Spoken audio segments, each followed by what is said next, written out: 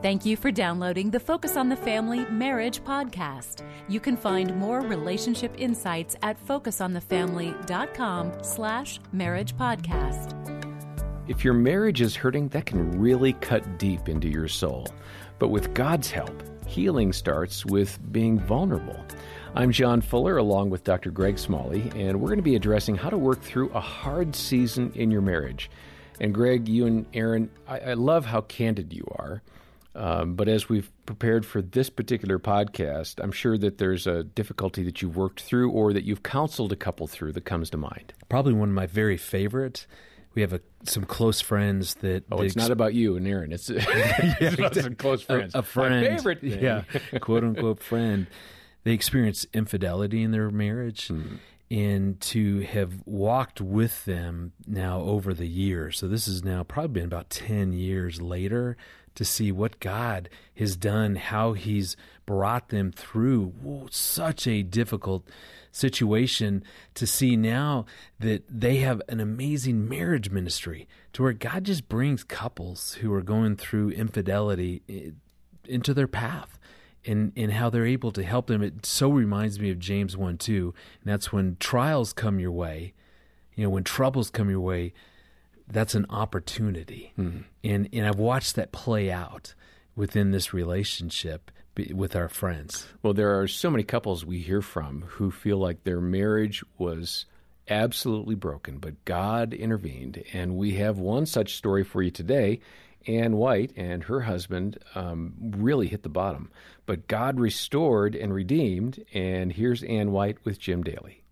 You're touching on the first one, this acrostic that you use the word courage for that. So let's go through them. Let's hit them for the listeners. So C, sure. You just hit it. C, commit to change. I mean, the first thing we have to do when we step out in courage is make a commitment. And I made that commitment on that day that I was going to change. That I knew, I learned. I didn't know right up front, and it wasn't ingrained in my, personality at first. But I learned over time, I can't change anyone else. I can only change myself. So I knew I had to make a commitment to change the things that were broken, change those broken places in my life to get healing and allow God to usher in the healing. And a tough question, and we're going to get to the others. I want to cover them all. And, of course, this is in your book, and you can get a copy of the book through Focus, and John will have those details in a minute. But, Ann, Mike responded in a way that made this doable. Made the marriage possible. So I want to first say, way to go, Mike, your husband. And then secondly, what about the spouse? It could be the husband or the wife who doesn't get that response. They're ready to go. They're ready to make the change. And they have the phone call. And the spouse says, well, all the best with that because you really do need to work on yourself. And they need to have the courage to make those changes because that change that they're going to go through and make in their life, and when they begin to build courage and they go through these steps, they're going to be able to handle whatever situation comes up before them with God, with courage, and with healing. Let me ask you, because I don't want to leave this scar ripped open and left there bleeding for somebody. Yes. What advice do you have for that person who's not seeing the responsiveness, a positive responsiveness from that spouse? What advice would you give her or him in terms of working on yourself in this area of commit to change, changing yourself? What would you say to them? God has to work that out in their lives. You can't be responsible for that. You can't control that. Right. Work on yourself. Those are the things that jump to my head. But that's exactly what I would say. Yes. And I would say those and others, you have to give God time to heal yourself. You can't control the other person. And so if they choose to leave, you have to give them the grace and let them go. But you pray for them. You don't harbor that anger and that bitterness because you understand they're broken. Yeah, that's critical because part of me, I would say, don't take the bait. I mean, when you love somebody, really, that test of love comes at the bottom in the valley, not on the mountaintop. You need to love that person even though they may be baiting you into an argument. Right. Right? Right. So you have to step back and at that point be the one who's more mature to say, I love you. I love who we are together. I know God's heart is for us. So I'm sorry I've wounded you. Let me continue to work on my thing, and I'm going to try to do better. And then walk away. Absolutely. That's one of the things I talk about in the book. We have to communicate care at all times, even when we don't feel like it. When we start a conversation with our spouse or with anyone, God tells us to speak truth and love. But if we don't start with care, then everything else falls apart. Some really good insight from Ann White, and I appreciate how willing she is to be vulnerable. That is 2 Corinthians 1 at work.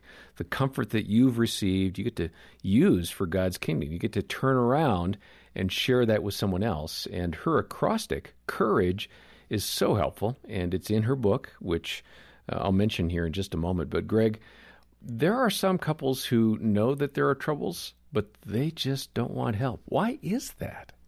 Well, in Matthew 19:8, Jesus makes such an interesting statement. He said, well, Moses permitted you to divorce because of the hardness of your heart. I think some couples don't end up getting help, or it's very difficult to get help because their hearts have really hardened. And a hardened heart is a wrecking ball in the relationship. When my heart is hardened, I'm not listening to God. I'm just thinking my way through, and I can talk myself into anything. I think for some it's fear. Maybe the fear is that if I'm vulnerable to admit there's something going on, the fear is that I'll be judged, or maybe my spouse really won't do their part. So I think fear can keep a lot of couples from getting the help that they need. Shame, just embarrassed about what's gone on. I remember with my friends who went through infidelity, it was really hard for my friend to really get help because he was so embarrassed, so full of shame around the choice that he had made. And that can really keep couples stuck. For others, it's pride. I don't need help. Come on, we can do this on our own. John, I've heard that so many times as people are considering counseling. And how often can they do it themselves? They can't, or they wouldn't be into this situation. Yes. Isolation. We've talked about that. Yeah, when we're not connected to a good community or have good same-sex friendships in our life to really allow us to be honest and to be real and be vulnerable, it can make getting help really difficult. What about the financial thing? You know what? We're in trouble, but we can't afford to get help. If you email John Fuller, he will establish a scholarship. That can certainly do it. And that's why there's a lot of really good counselors around the country who have sliding scales, who can really help if that's a problem. I know that through our intensive program, we have scholarships that are available. Our hope is that no one who's willing to come to a marriage intensive to get help, that finances are going to be the issue. Yeah. How much does a divorce cost anyway? I mean, I'm guessing it's tens of thousands of dollars. Yeah, I would put it in the 20s of thousands. Hope Restored, Focus on the Family's 4-day marriage intensive is way less than that. Yeah. And it keeps generational ripples from happening that you don't want to see happen. And it works. It's proven. About 81% of the couples that go through that are still together to this day. Yeah, so we want to talk to you if you have any concerns about your marriage and you don't know who to turn to. Hopefully you're plugged into a church, you've got a group of people around you who care, who know about your struggles. If you've never told anybody, call us and talk to our phone reps or one of our counselors. We'll schedule a time if you need to talk to a counselor. And they'll get back in touch with you at a time that works for you both. But please know, we've got a lot of great help here. And our number is 800, the letter A and the word family. You can also click on the link in the episode notes to find out more. And if you're in a good spot, but you've got friends who, like Greg said, have really gone through some troubled waters, then why don't you support marriages by giving to Focus on the Family if you can. Make a donation today. And we'll say thanks for joining the support team by sending a copy of Ann White's really wonderful book, Courage for Life. Again, all the details are in the show notes for this episode.